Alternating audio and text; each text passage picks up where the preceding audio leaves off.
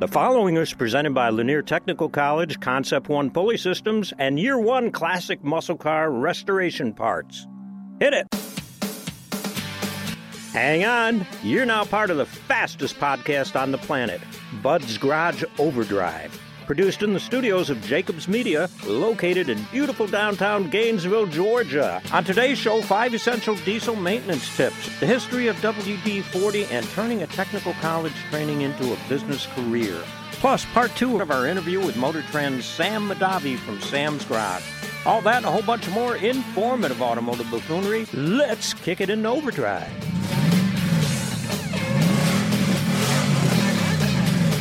Welcome in, folks. This is Bud Hughes, resident car nut, and Tim DePasquale, upholsterer to the stars. Speaking of which, upholsterer to the stars, yes, sir. Fast and Furious and all those folks.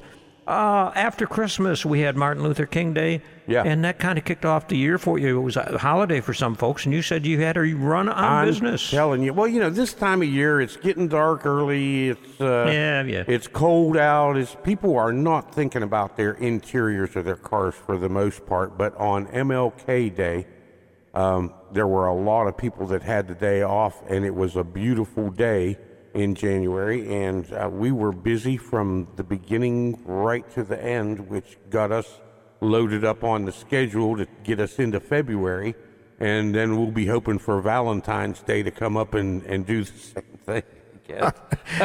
I'm trying to think. Well, if you love someone, give them the gift of upholstery. Seat heaters for Valentine's Day. How's that? Oh, yeah, right, right. You don't want to roll in there and say, my wife's been sitting over on this side of the car and she's busted the seat.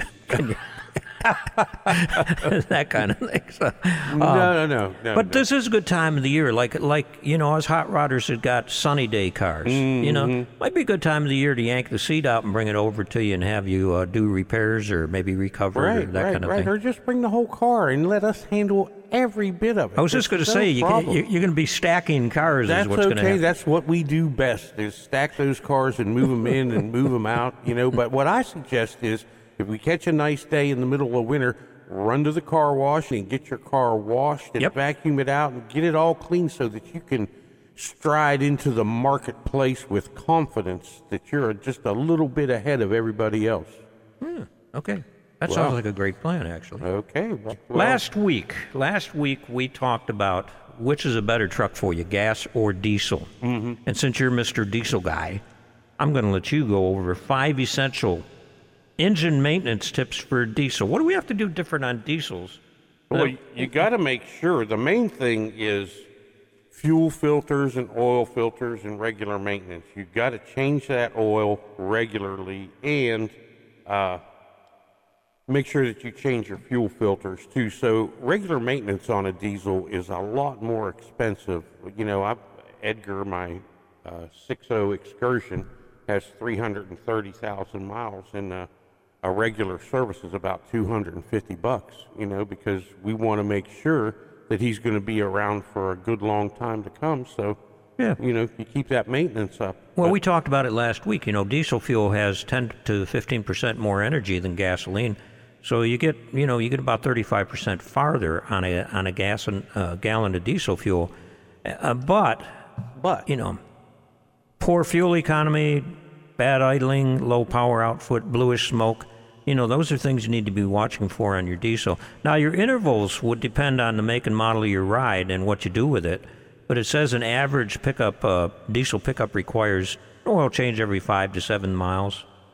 5 to 7,000. Yeah. 5 to 7. What did I say? 5 to 7. Yeah, 5 to 7. 5 to 7,000 miles is what I meant. Right. And you know, be prepared if you're towing a lot and stuff with it. You may want to bring that down. Well, and this is a huge difference. Sure, it's different me driving my Excursion by myself, right, as opposed to someone who's got an F-350 pulling a Bobcat and all of their employees and all the equipment that goes with it. You need to let the diesel warm up before you haul off into the sunset. Oh, absolutely. Which, luckily, a lot of times you're loading stuff or hooking up to trailers and stuff like that, so you don't take off right away when you start a big diesel like that. How about the coolant? That's something that requires more changes than with most gasoline engines. Every couple of years, good for you? Well, it's every 2 years or 30,000 miles is what they say. And that's a big deal now with the emission controls, because the issue that I had was when you've got the coolant running through the emission controls, and that, what is that thing called? I don't remember. The Blue Def, yeah. I know. No, it's not the Blue Def. There's a thing that the coolant runs through one side and the oil runs through the other side of it. And when it breaks, then you've got coolant in your oil and oil in your coolant. Good. So it's important to raise your hood at least once a week and look at the coolant reservoir to make sure that it's still green or red or whatever color it's supposed to be. Yeah. And if it's brown, you got a problem. Yeah, and I think you would notice that in several other ways. Periodically inspect and change the fuel filters. Mm-hmm. That screws up the injectors. And boy, you don't want to get into injector pumps and mechanical injectors and things like that on a diesel and try to replace this stuff. There's a thing called stiction, where the oil that's dripping off of the end of the injector solidifies, and then it creates a problem with the fuel nozzle. Okay. So you've got to keep all that fuel clean, and they actually have additives that you can add to the fuel and the oil to prevent that from happening. And there again, it's important to keep everything clean. Keep those fuel filters changed. And a lot of people don't want to do that because they're expensive. Oh, yeah. But nothing's more expensive than spending $7,000 or $8,000 the major stuff. Yeah, that's for sure. Okay, our next guest, Tim, was highly recommended by another Tim. That would be Tim McDonald from Lanier Technical College, president of the Lanier Technical College. Back when I was teaching there, he was also my machine tool instructor, and put up with me coming in there and trying to tear up the Bridgeport machines and stuff. Because I always did engine machining. He didn't have any of those kind of machines in the shop. I see. But anyway, he recommended that we interview our next guest, and that would be Brandon Reed. And Brandon is the president of Reed Design and Manufacturing, LLC. And when we got to talking, I said, I know that name. Well, I know that name because he was also one of my students. So, Brandon, welcome into Bud's Garage. Hey, Brandon. Hey, thank you for welcoming me, guys. Thank you, Bud. Thank you, Tim. What program were you initially registered in, and what was that whole process like? All right, so back in 2004, I registered for the Motorsports Vehicle Technology program. And that interview process, when I applied for it, there's a lot of candidates that wanted to be in that program. Right, it was a very popular program. I believe there's 100 candidates that wanted to be into it that year. And it was a pretty good panel interview set up. Had you, a couple other instructors, and a few guys from NASCAR come in and sit down and interview all of us. And, went through a bunch of the questions and narrowed it down to about 20 of us and went from there. Oh, we got in a lot of trouble for that. But they always wanted us to take in a gazillion students, and we always thought it was a good idea to let you know what you were getting into. Mm-hmm. And so it was I think you would agree it was a two-way process. You were asking us questions, too. Oh, yeah. You're giving us more of the insight of what to expect later on. It's not just, the glamour and the... Oh, yeah, the glamorous world of motorsports. There's a lot of hard work to it. Yeah, well... and another thing that we did in the program was, basically in the motorsports program, is we didn't have a bunch of welders. We had a welding program. So I got with the other instructors and said, hey, we're not going to buy a bunch of welders. You already got them. Do you have a class you can put the people in? And we did the same thing with machine tool, where you got to know Tim McDonald. So, we kind of opened up different things within the program to see what lit your fire. And apparently some of this stuff lit your fire. Oh, yeah. It's definitely a very comprehensive course there. Brandon, what other programs at the college helped to develop your interest and skill set? Oh, well, like Bud just said here, the motorsports course alone entailed sheet metal fabrication, machine shop, machine tool technology, welding and fabrication. Also got into a couple engineering programs there with a drafting program, technical writing programs that they had going on there, which is very critical in building, one-step lessons and how-to guides for some of the other mechanics. So there's a lot of courses there. Even the basic courses like the English and history, teaches you how to be resourceful and how to find the information that you need. Yeah, I hadn't thought about that when you're doing term papers and stuff like that. Back in the day, I was there during stone tablets. We went from there to paper, and we had encyclopedias. You had to look it up, all the encyclopedias and stuff like that. Why? Now I know motorsports is such a sexy, glamorous program, but why a technical college over engineering college or something like that? Well, it's funny. So right out of high school, I had a lot of opportunities to go to different colleges, different programs. I actually wanted to be a pediatrician for the longest time. Oh, you're with a couple of good guys that could. Oh yeah, to practice on. And I applied to all these different colleges, and my grandmother retired from SKF. Long time in the manufacturing industry. Right. She told me, get up and go to these different campuses and see what's going on out there. So at the time, UNG was Gainesville College. Right. Yeah. So I took a swing by there, check it out. It was exactly what I expected, a normal campus, students walking around. And then I made my way around the backside to Lanier Tech, and lo and behold, there were 2 Ferrari Cup cars back there revving up their engines. Uh-huh. And that kind of got my attention, and I walked back there to see what was going on, and you guys had a barbed wire fence set up, and I was like, okay, this must be some elite program here. And come to find out, that was exactly what I was passionate about, was the motorsports, the racing. And that's what drew me in instantly. I mean, just hearing the engines right there in my backyard was, that alone was a temptation to join that. And then, a lot of people say, why a technical program over a 4-year degree? And it's funny you mention that, 'cause I just had this discussion with a Georgia Tech graduate and a UGA graduate. I say, you go to Georgia Tech if you want to engineer things and design them and come up with things in theory. You go to UGA if you want to market it and sell it, but you go to a trade school if you want to make it all happen. So if you want to have the technical capabilities to build it, to produce it, to manufacture it, you have to get those basics at a trade school. Yeah, and I think Lanier Tech, and I'm going to brag on them for a minute there, they have so many different academic courses you can tie into what you're doing, but you've got to take the initiative. When we had people in the motorsports program or any other program, you can teach the skills, but you've got to have the drive, and you had the drive to go beyond that. What other experience or tools or jobs have you done between, being in that interview process originally at the motorsports program to, developing your own company? Well, like I say, you guys put me into it head first. A lot of very professional motorsports teams picked me up from the beginning. Gellers Racing up near D.C. Mm-hmm. They were a huge Formula BMW team. Had about 6 cars wide. Each car had its own lead mechanic. There's very, very hands-on experience right out the gate.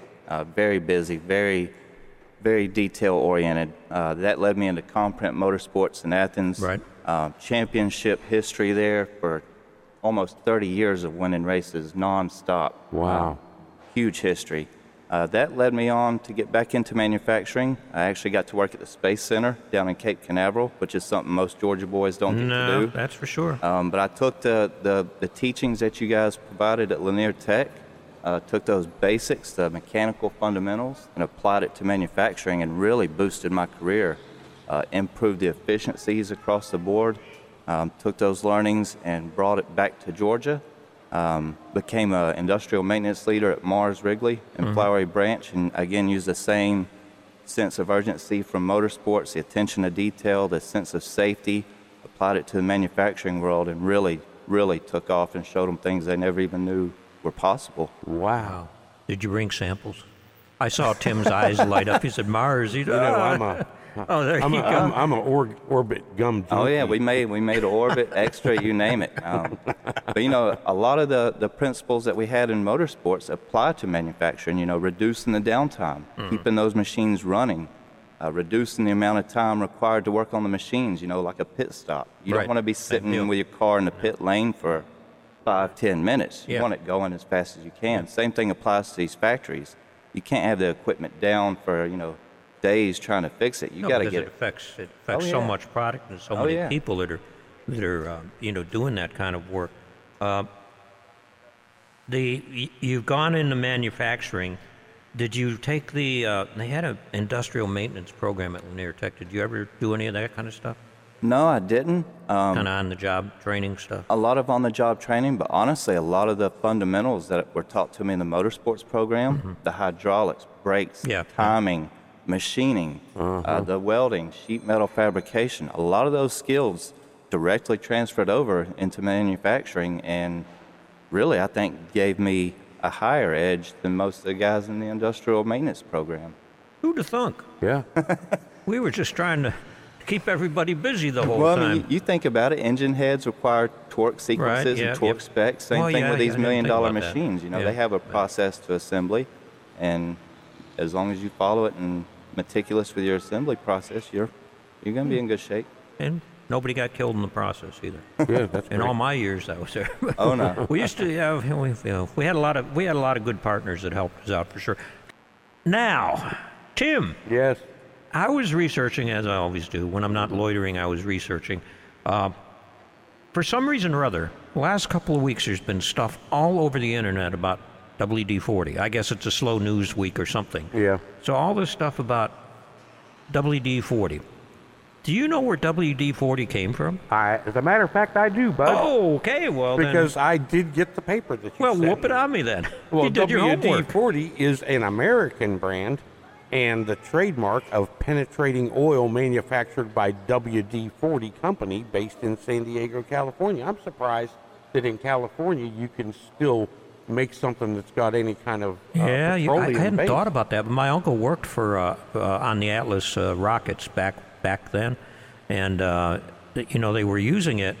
The WD stands for, do you know what the WD stands for, Brandon? Water displacement? Water displacement. Wow. So it's not actually a lubricant as much as it's a solvent. Mm-hmm. And they used to wipe down the fuel tanks, which were, obviously bare metal, with this stuff to, keep them from rusting. Yeah. He worked for the space agency. I'm trying to think of what it's Rocket Chemical Company was part, or WD-40 was part of Rocket Chemical Company, and I'm trying to think of who he worked. Well, I'll think of it. Convair, that's who it was. Convair, who built rocket parts. So it was rocket science, basically. It was rocket science. And to this day, the net income was $27 million in 2008 to $70.2 million in 2021. That's a lot of WD-40. Yeah, but it was actually, the product was inducted into the International Air and Space Hall of Fame at the San Diego Air and Space Museum. Yeah. So, Brandon, you worked in the space agencies for a while. Did you use a lot of WD-40? Actually, no. Actually, no. No. I think because they no longer are wiping down bare steel with it, like they used to do back in the early astronaut days and things like that. Oh yeah, and the area that I was in was actually considered a clean room environment, so there was actually no chemicals at all allowed inside that area. Oh wow, okay, that's cool. What'd you do in the? Is that where you had to wear the special suits and the shoes? And oh yeah, so we're part of the construction phase of the world's largest clean room, where they put together satellites, and that is about as far as I can say. Okay. Or you'll have to. Oh right. We'll have to kill you. All right. Well, we won't. We don't want to do that. Here's 6 places you should never use WD-40. Watch it, Tim. 6 places you should never use it. Okay. It's actually 7, but you only listed 6. Oh, I only listed 6. Okay. Don't use it on plastic. Okay. Don't get it around plastic. It's if you're trying to lubricate a hinge on a pair of sunglasses or removing a price tag, don't get it on plastic because it can mess up the surface. Right. Let me ask you this: what's the straw made out of? Who? The straw. That's a good idea. It's made out of plastic. It must be some kind of super duper plastic. Right. I hadn't thought about that. See, that's that. Yeah. That's why you're so far ahead of the curve from Tim and I, because you thought about that. I hadn't thought about that. Yeah, what's the? Or the nozzle, the tip that it comes out of. Yeah, it is. Yeah, right. It is plastic. They must have a patent on that. Yeah. Oh yeah, that's special plastic. That's special plastic. All right. Well, you can use that on every other. Don't use that on any other kind of plastic. Don't use it on woodwork. Now, I can't exactly. Why they put this in a magazine article? Don't use it on woodwork. Why would you not think of not using it on woodwork? Yeah, I don't know. Yeah. Well, I think they're I've talking used about it on every place, every surface that they say don't use it on. I've used it. Don't use it on natural stone, because it's porous. And what they're getting at is if you got granite countertops and stuff like that, do not use it on them because you don't want it around food. Right. I know. I had my first ex-wife put it on that meatloaf that time. Your first ex-wife? That was a total disaster. Okay. I'm thinking that they don't use it on anything that you... but they say don't use it on electronics, but remember, it's because it displaces water. Back in the day when you had points and you got your car flooded, they'd say... you spray it inside the cap off and spray it. Spray it inside the cap, yeah. I think what they're talking now is the modern electronics, like your phone and stuff like that. Not back to points and condensers. But yeah, we used to spray it, in the distributor cap and then stick it back on the car and away you go. Away you go. And this last one, don't use it for arthritis pain. I keep a can of it in the bathroom for that knee. Really? Yeah. Okay. Okay. Well, there you go. You keep it in the bathroom. No, bud. All right, this WD-40. They say don't. I guess there's, somebody is saying, you can spray it on your wrists and your knees and stuff like that, and it won't. Right. It won't bother your. That's what you it'll use help your arthritis. honeybees for. What's that? You sting yourself with a honeybee everywhere that you've got joint pain, and it'll take away. Well, how do you do that? How do you catch honeybees to do that? Well, you go to someone who's a beekeeper. Oh, okay. Silly boy, just like you take a net and some honey. Wait a minute. And then what do you do to take care of the sting from the honeybee? Now you're hurting from that. No, the sting from the honeybee takes away the pain from the arthritis. I understand that. Yeah. So do you use Bengay then on the honeybee sting? Well, that's a whole nother story, and that's for a different show. Sounds like homework to me. Wow. So you just have to learn how to milk the honeybees for whatever helps your arthritis out. We have gotten way off the path we sure here. Well, does it say you can't use WD-40 on bee stings? I don't know. I'm sticking with what is it, gin and raisins. I'll ask Kelly and Josh. Yeah, go on the internet. It fixes everything. Next week I'll ask Kelly and Josh on home. All right, that's good. All right. One thing you can use it on is to stop your car's door locks from freezing. Especially here, when we start out, a lot of our snowstorms start out with rain. And then it freezes. Mm-hmm. If you take the plastic nozzle that, Brandon pointed out, it survives. You stick that in the door lock and you spray it. Mm-hmm. And they tell you to take a cloth to wipe it off your finish so it doesn't mess up the finish of your car. Okay. But you spray it in the lock and it displaces the water and then it won't freeze. But after you have a nice dry day or something like that, use something that's got graphite in it and shoot it in your locks. Okay. So, the WD-40 will get the water out so it can't freeze, but, it's not necessarily a great lubricant. Sam Mahdavi, host of Motor Trend's Sam's Garage, was with us last week, and he's back again to do another segment. Sam, welcome back into Bud's Garage Overdrive, the podcast. We had so much fun on the first segment that I wanted to get you back and talk about what's going on today, what we're seeing today. Your garage that you had with your brother is now closed to the public, and you're in TV and radio land constantly. I don't know how you fit it all in, but first of all, welcome back. Thank you very much for having me back. Yes, Mahdavi Motorsports was a great shop. We did a lot of wonderful things, a lot of stories there.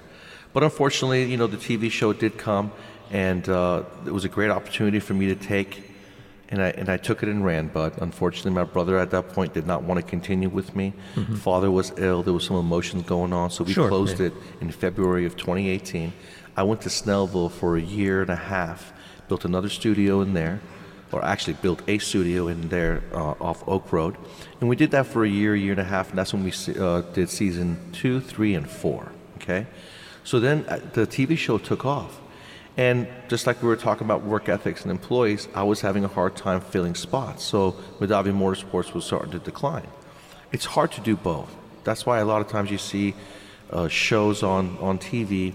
It's hard to do the show and run your daily at the same time. One's gonna suffer. And so I started to see that, and I said, you know what? I'm going to take the risk and go towards television.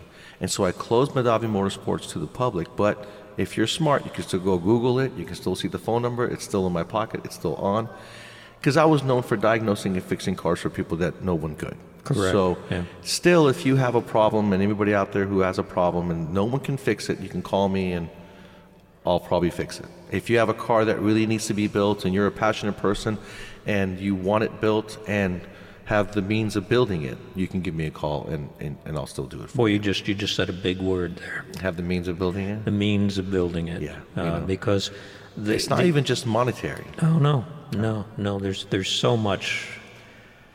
There's so much nowadays in trying to even find the stuff to build the cars, the quality stuff to build the cars. It becomes very difficult. And Bud, used to be you would never charge someone for research.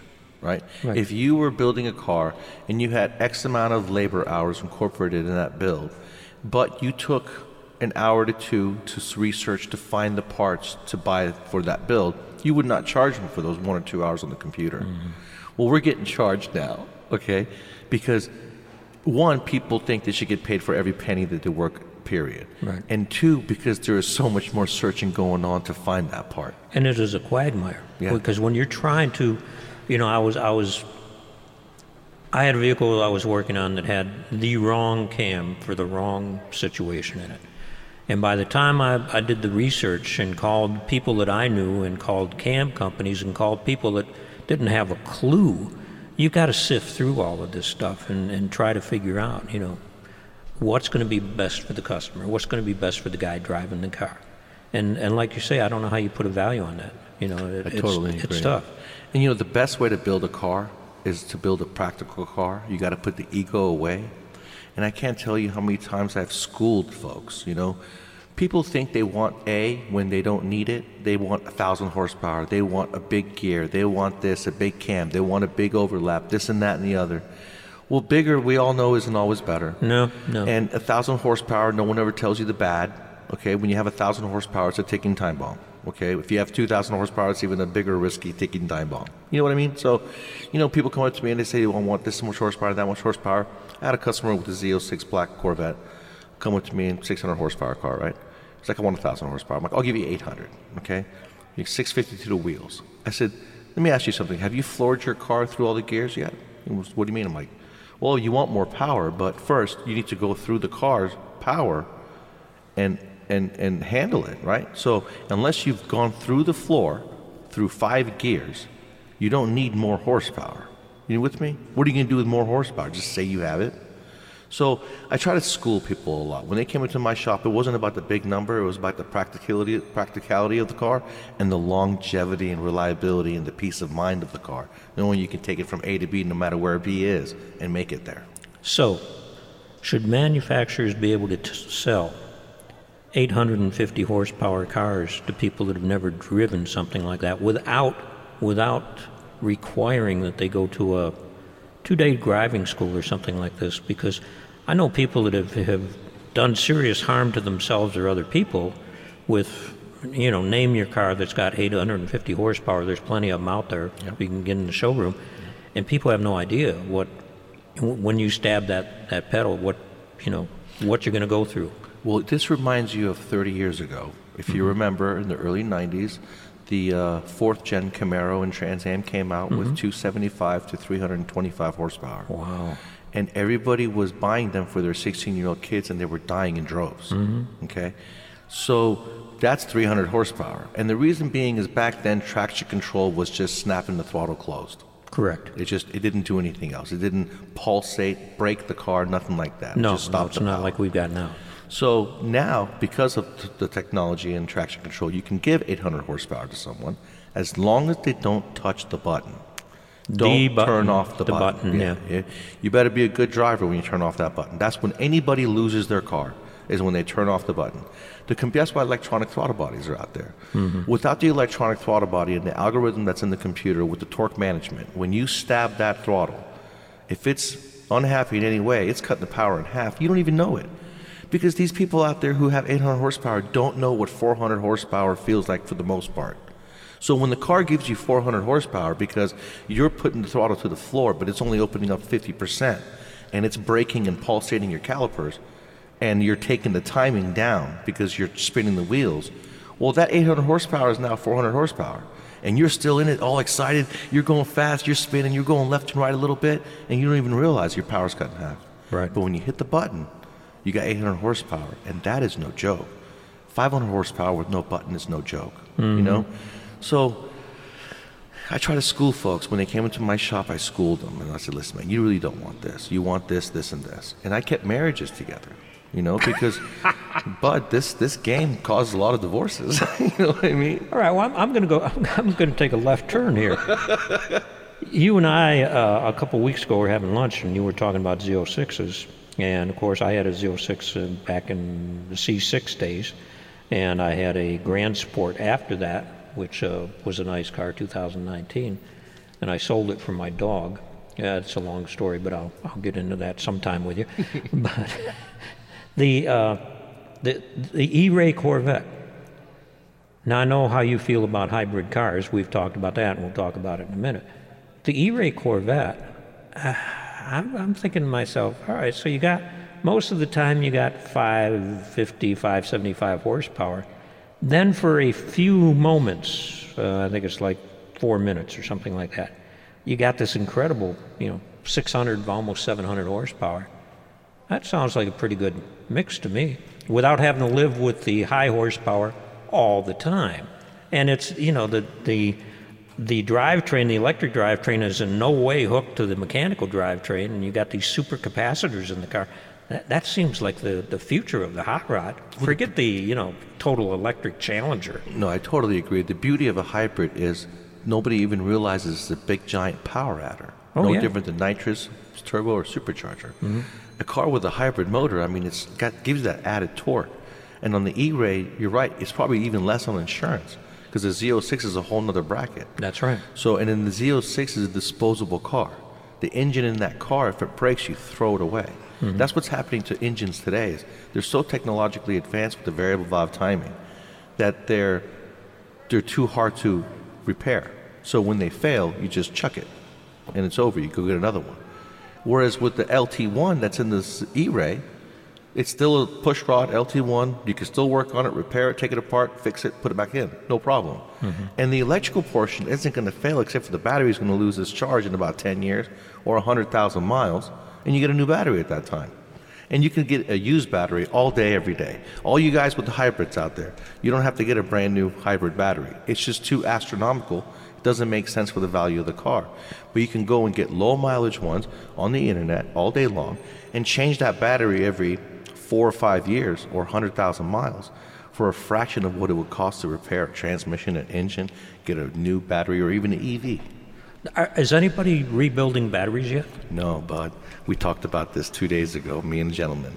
And just think about, there should be a company out there, and I'm looking for it so I can invest in shares in it, because we have to be able to repair them. We're losing the resources to be able to build them. They're too expensive. And to rebuild it, it's like, for instance, a Tesla battery. It's a whole bunch of C batteries in series together. Yeah. When one C cell dies, the flow stops. Right. So they go in, take it apart, they find the one, and they fix it. But it's, you got to have lab coats on and all this stuff to do, and you got to be because now when you're going in and messing with the actual cells, that starts to become dangerous. You can very much easily hurt yourself. But that's the lucrative future business. And I know there's already people out there trying to do it. But there's got to be something. Well, I think it's made harder by the fact that we can't agree on what battery we're going to use. Yeah. We're building battery plants, and by the time the plant's built and completed, they changed. That technology may have changed. Just like a laptop. Yeah. Doesn't make sense. So I think hybrids are very cool, and they're a lot more sustainable than EVs, for sure. I don't think the EV is the future. A lot of people don't see what we see behind the scenes, and that is EVs sitting in parking lots in droves, losing value. No one's buying them. It's expensive to own. It's expensive upfront cost, because then you have to put the charger in your house, and that's a cost. There's a lot of extra costs, but in the long run, you get the benefits from the tax breaks and all that stuff, but that upfront cost is a lot. Well, we're subsidizing manufacturers. Yes. We're not. It's not fair competition. No. The money side of it is crazy. All right, before we depress everybody that's listening, you were, heads up on the Nopi scene, okay? And you love the modern cars also, and you understand the technology in them.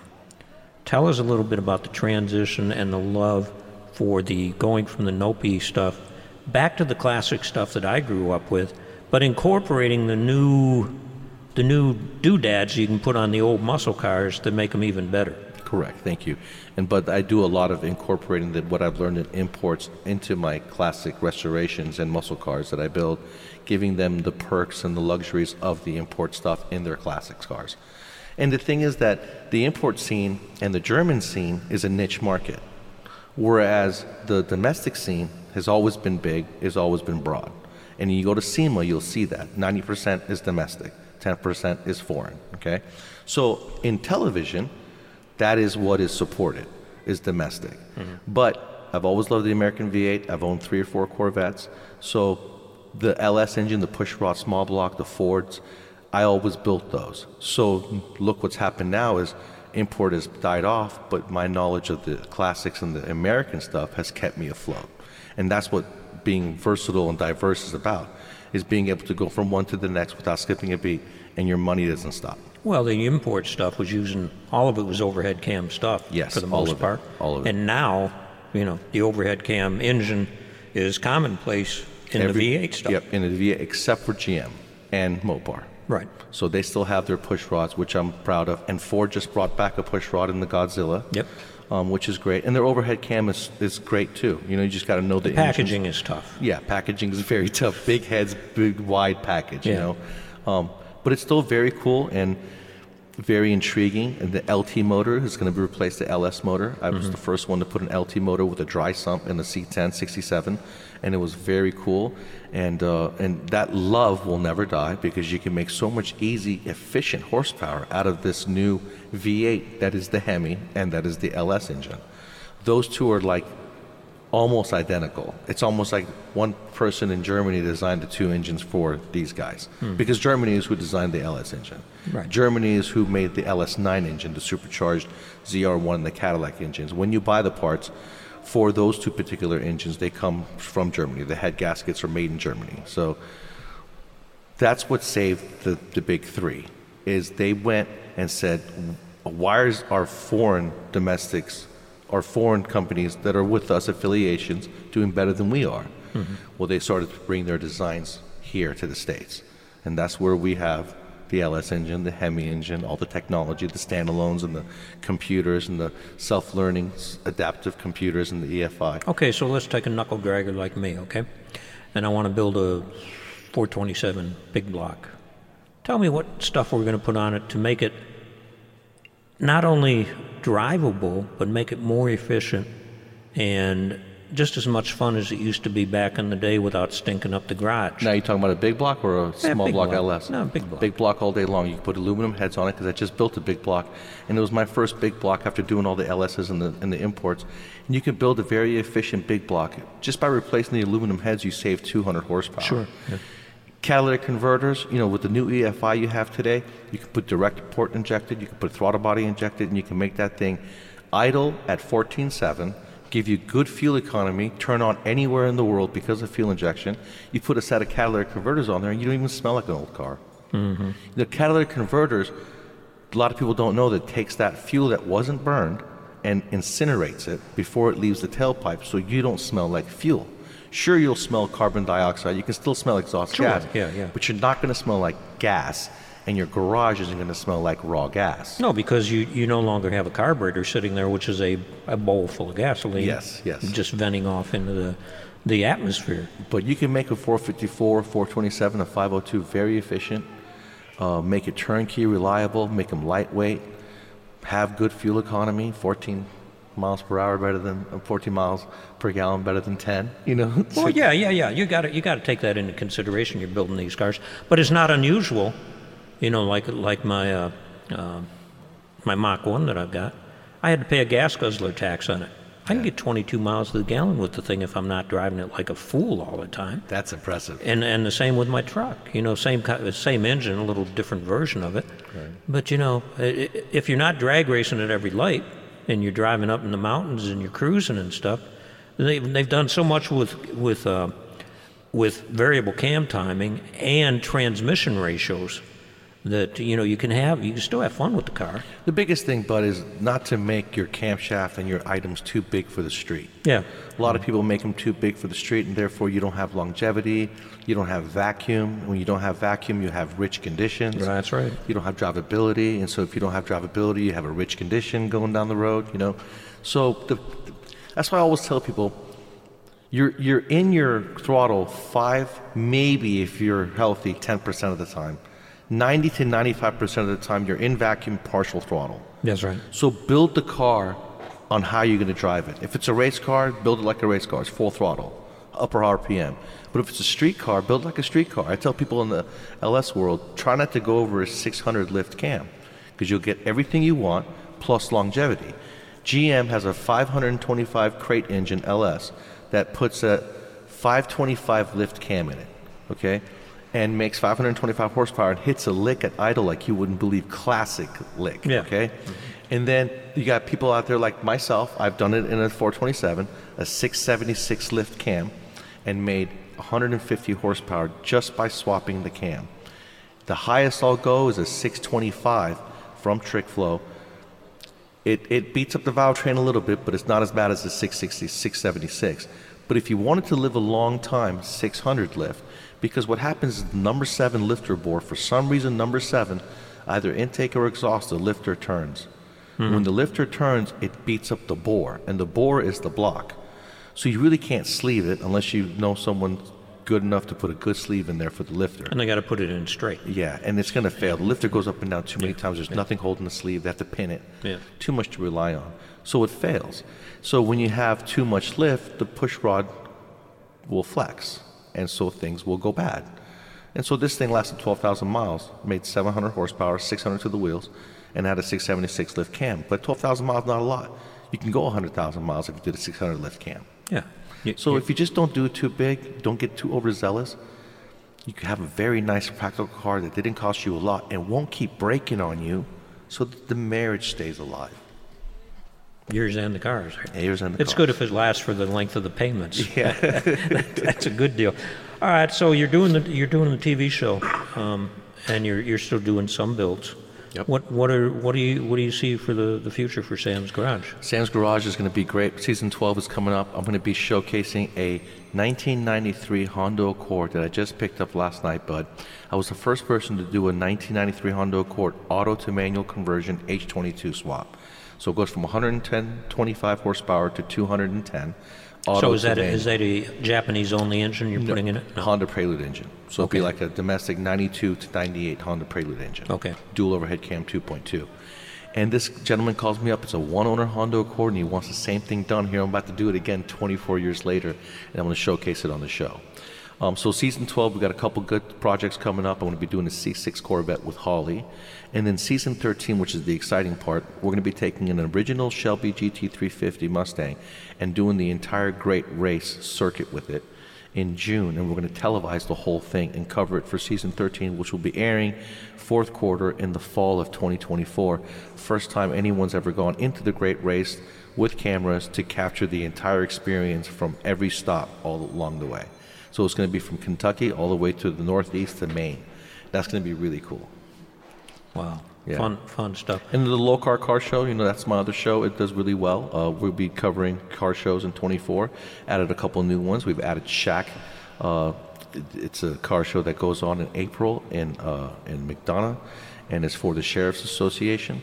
And he gives a $5,000 purse to the first place winner, and then he signs 25 NBA balls in glass cases to the top 25. No kidding. So that's every April in McDonough. And then we got the Georgia Leo. We got the Buford Auto Cruise, which is in September of every year. So we've got a lot of things going on here locally, which I'm trying to bring Georgia into television, show everyone. There's a lot of motorsports in Georgia you guys don't know about. And I want to show imports, because you don't see imports on TV. So I want to start bringing out some imports. Motorsports. You bring up motorsports. Mm-hmm, mm-hmm. Shortage of people working in, to be able to work in motorsports. Motorsports changing. It broke my heart when Commerce closed down. Yeah. because we used to take the high school kids out there with a Malibu that we built, and they learned and we learned. Their parents drove the car. We just did a lot of different things. What's killing drag racing, in your opinion?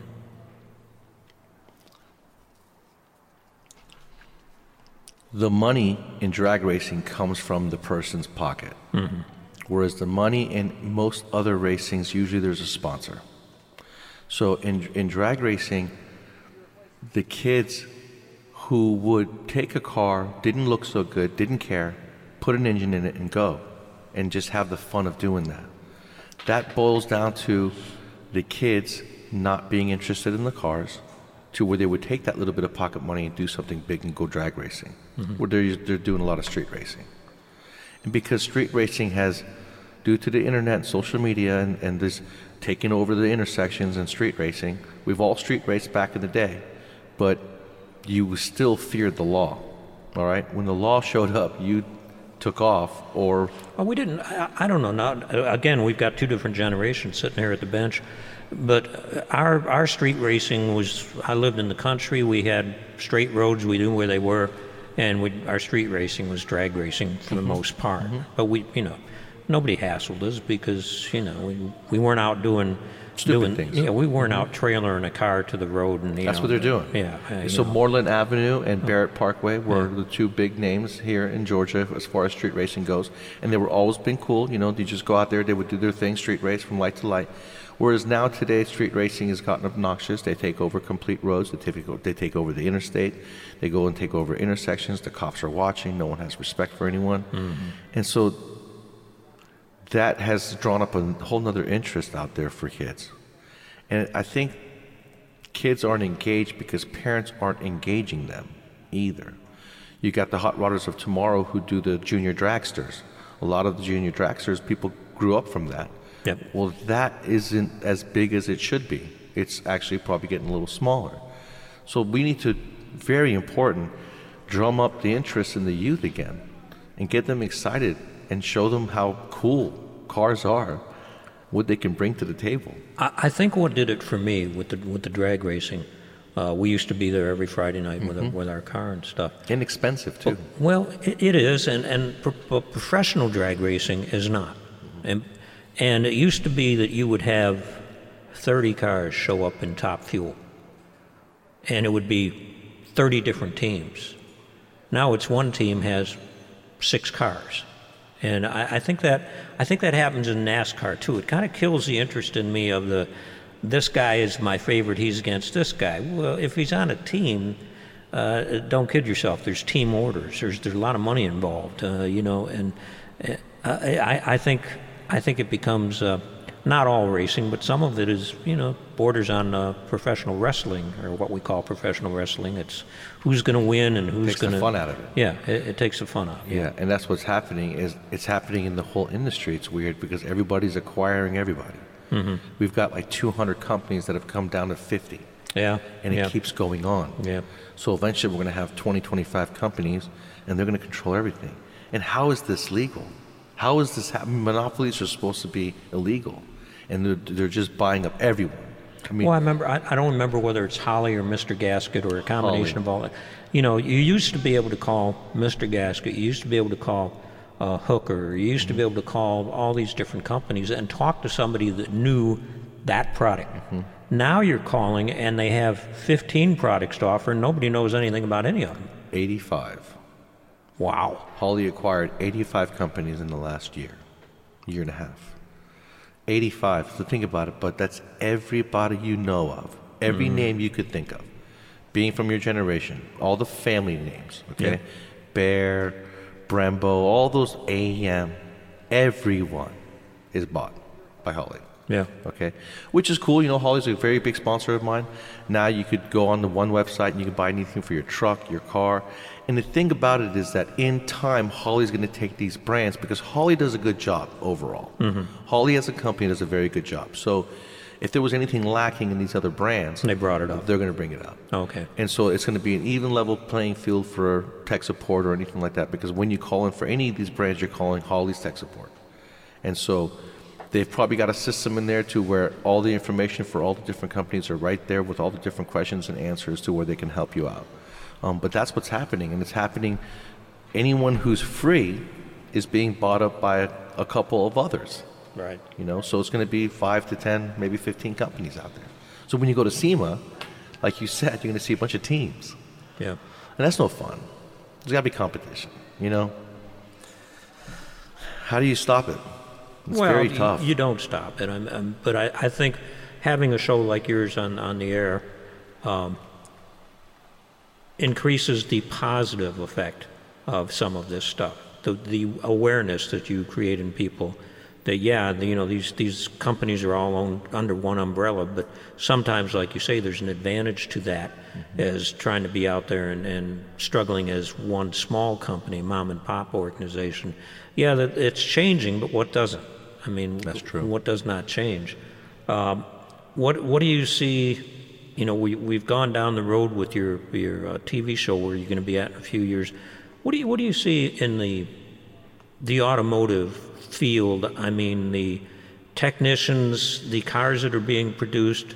What are we going to see on the road here in 10 years? We're going to see autonomous cars. I just don't see some of this stuff happening. I mean, I get the same magazines you get and read the same stuff. Some of this stuff is just a pipe dream, you know, and you spend a lot of energy getting there. It's like, you know, everybody driving an electric vehicle. You spend all this energy and this money, and there's money being made, but it's not going to, no fruition.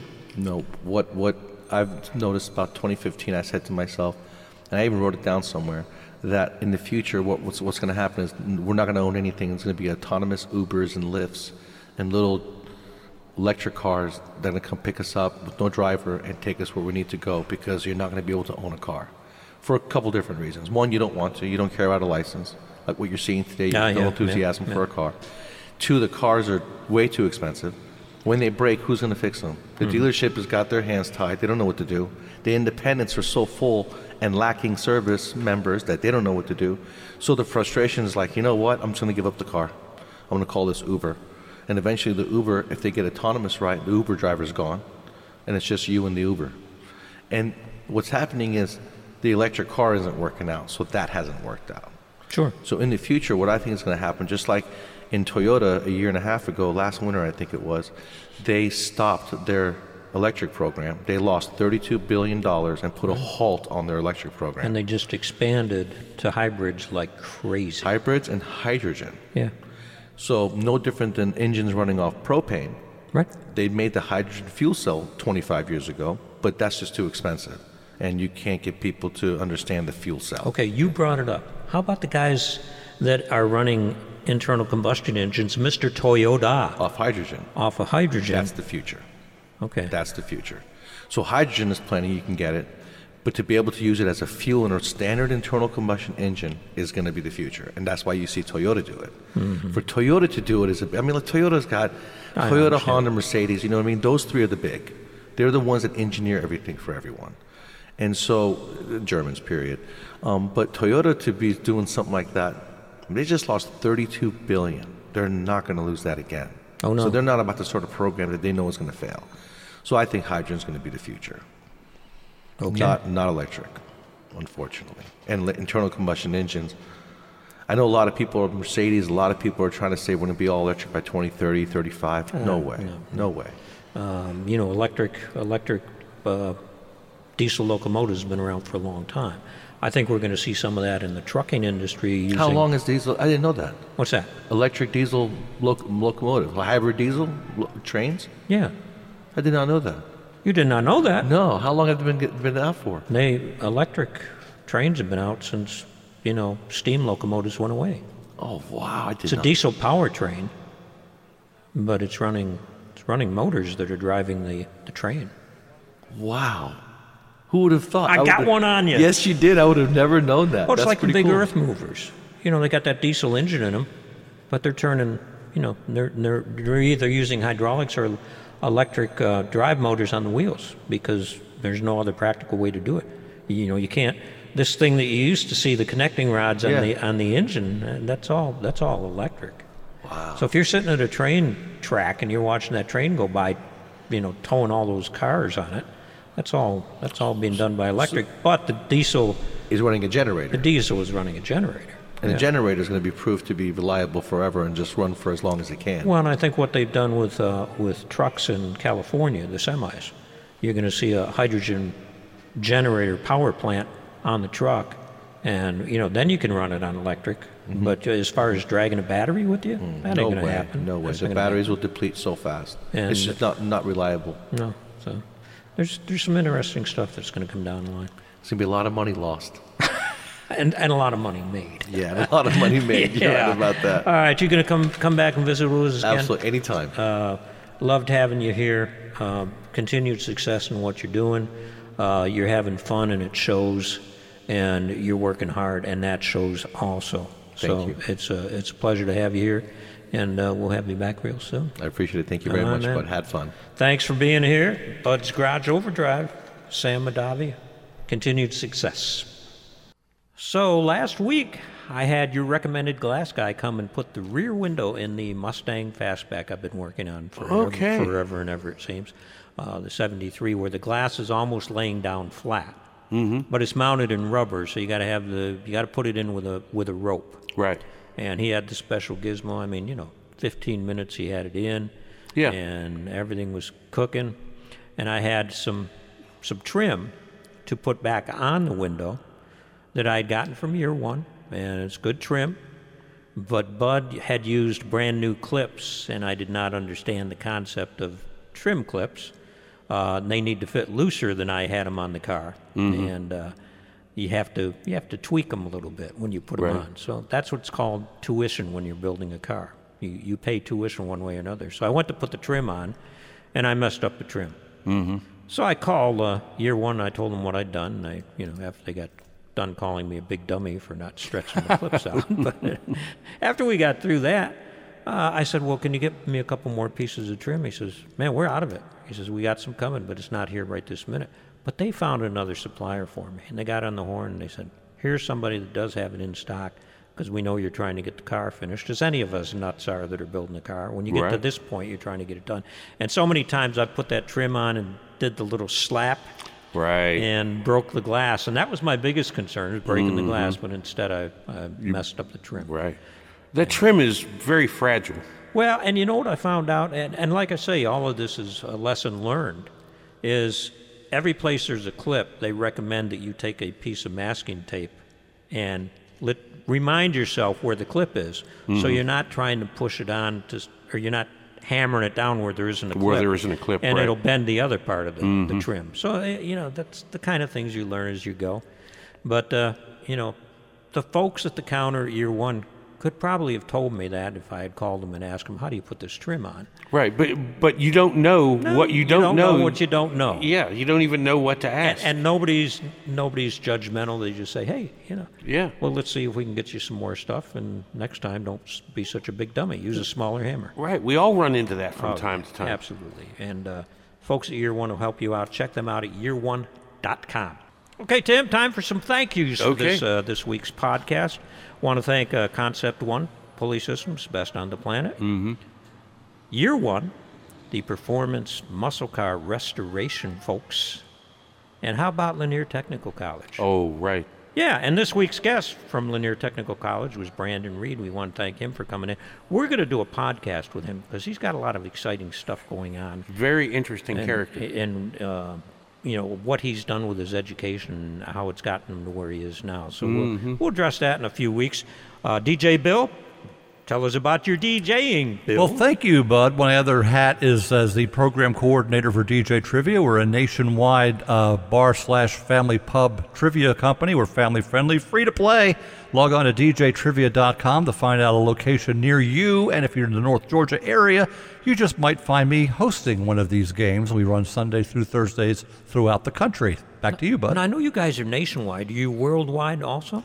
No. All right. Just nationwide. We're going to work on that. We're not even in all 50 states. We want to get in all 50 states, but we are in Hawaii. Oh, so wow. We go as far as Hawaii. Yeah. How about North Dakota, though? We're going to get you worldwide before it's all done. We hope so. In the coming weeks, we're going to have Brandon Hutchinson on again to talk about a little bit more of the racing stuff and running a racetrack. Kyle Petty's going to be in to tell us his version of what's going on for the 2024 NASCAR season. Anyone else we've forgotten, Bill? How about Sam Mahdavi? Oh, yeah, for sure. Sam Mahdavi, part 2. We're going to be doing some stuff in the future with Sam. He's a good guest to have on. Good voice, too. Oh, yeah. Great voice for a podcast. Yeah. And that's like us, great faces for radio. Yeah.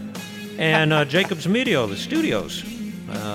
They put on the great sound every week with the help of DJ Bill. And in the meantime, Tim? Bud? Remember to keep between the ditches, shiny side up. We'll see you next week, right here on Bud's Garage Overdrive, the podcast.